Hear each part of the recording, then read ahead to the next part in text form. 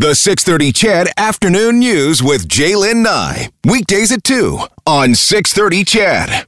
So 3 weeks after Joe Biden became president of the United States and swiftly kiboshed the Keystone XL deal, new polling is out on what Albertans and other Canadians feel should happen next. Now, you know that Premier Kenney has vowed to fight the move. He urged the federal government to implement trade sanctions against the U.S. He said at the very least, Ottawa should press the Biden administration to provide compensation to TC Energy and the Alberta government for the billions of dollars of costs incurred in the construction to date.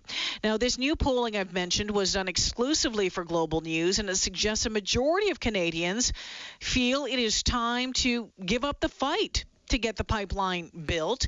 But what are Albertans saying? Let's find out with the CEO of Ipsos Public Affairs, Darrell Bricker. Darrell, welcome back to the show. Thanks for having me on, Jalen. All right, let's start with the continued pressure to get the pipeline built. I'm curious to know how this breaks down about what Canadians were saying, what Albertans were saying, Darrell. Well, Canadians are pretty unanimous on this.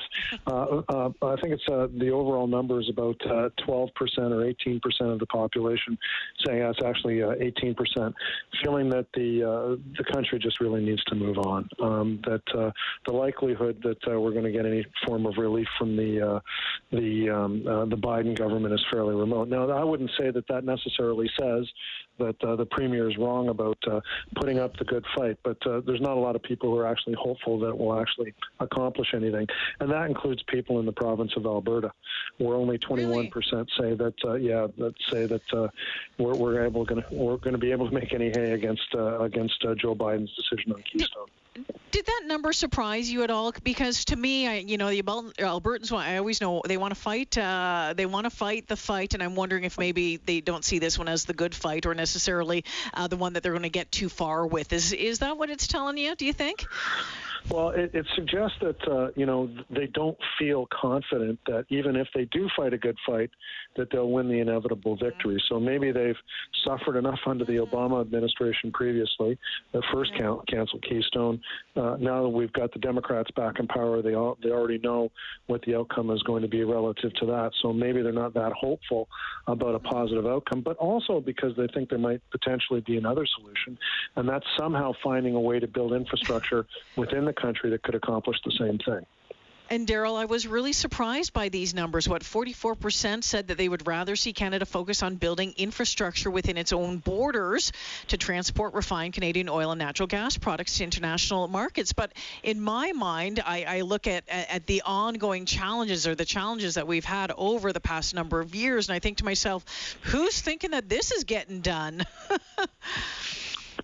Yeah, no, and it is obviously a big problem. I mean, because when you get to, say, for example, whether or not people in Quebec are aligned with the national opinion on that, the point is that they're not, and their view is that we really need to move on to other priorities. But we've seen in lots of research that we've done over the years that when it comes to building pipelines, they're controversial in Canada, but majority opinion is still in favor of building them. The problem is that there's a very motivated minority that's prepared to put up quite an opposition and quite a fight to actually having them built, and you don't need a majority to always win. Interesting stuff. Did it break down? When you looked at the age groups of respondents and how they responded to the questions, did that show you anything interesting? Yeah, and we've seen this in other research before as well, that older Canadians tend to have a more sympathetic position when it comes to building infrastructure for oil and gas in Canada than younger Canadians. So, there's a generational issue that's associated with oil and gas. There's also a regional aspect to it, and it's the one that we just described. Okay, before I let you go, Darrell, and I really appreciate it, I just want to cycle back around to the relationship with the U.S. and actually, you know what, you already touched on it, and I think, I just think that I wonder how Canadians are looking at this. I think they had great hopes, and they thought, okay, well, a lot of folks thought that, Biden might be, obviously different, but we knew, he said all along he was going to scrap Keystone, so it's not a huge surprise when he actually did it. But I'm wondering if now Canadians are starting to question what the relationship is going to look like between Canada and the U.S. over the coming 4 years. Yeah, and I think that really is the question, Jalen. Is the United States going to be a reliable partner? I mean, we may be able to, put a happy face on it, and it's different from Donald Trump, who, by the way, Canadians universally disliked.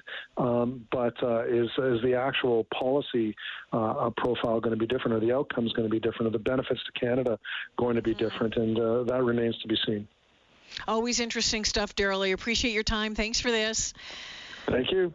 You betcha. Daryl Bricker checking in this afternoon, the CEO of Ipsos Public Affairs. So, 44% of respondents say they would rather see Canada focus on building infrastructure within its own borders to transport and refine Canadian oil and natural gas products for international markets. And I think, and again, that number jumped out at me because of the history that we have of trying to get this done in this country. We know the challenges. Now, again, the question was, do you think it can get done? No.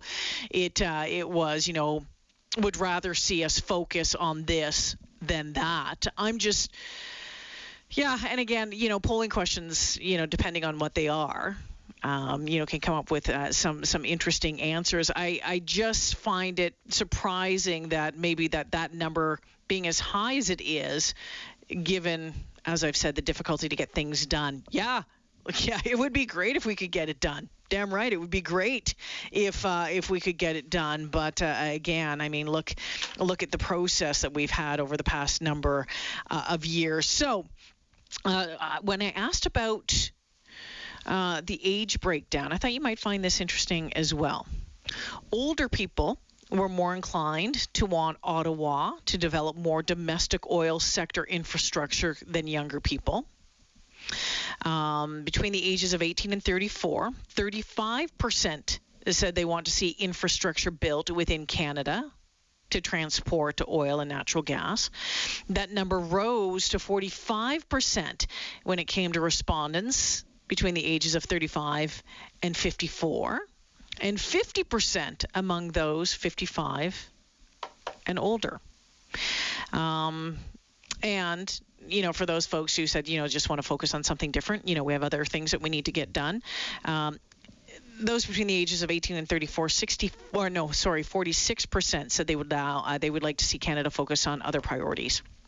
And then that number drops, of course, in different age groups. But interesting stuff, and it's been fairly quiet on the Keystone XL front, especially over the past couple of weeks. We know that the Premier was, he came out swinging. Right, he came out swinging and called the scrapping of the deal an affront to the relationship between the two countries. As I mentioned, called for trade sanctions. They're talking about possibly going to court. Haven't heard much on that front really in about a week and a half. So I'm wondering what, if anything, is happening there, and if we can expect to hear a little bit more moving forward, or has, and do you think the Kenney government has decided, all right, this is not a battle that we can win,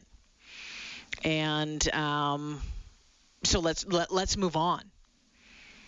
Or do you want to see him continue to be in your face on this one? Man, oh man, such a big kick in the butt, right? A huge kick in the butt for so many thousands of jobs gone. That project, $1.5 billion of taxpayers' money invested into it. We'll explore that a little bit more, and what seems to be happening with the UCP government just after 3 o'clock with Dwayne Bratt from Mount Royal University, because there's been some questions about some of the reversals in decisions and some of the decisions that have been made, especially in the past week and a half, that people are like, what's going on? Why'd that just happen? And so we'll explore that with Dwayne Bratt just after 3 o'clock. We're going to take a break here, coming up to 2:47. On the other side, switching things up just a little bit. Stick around. Have a cool contest to tell you about.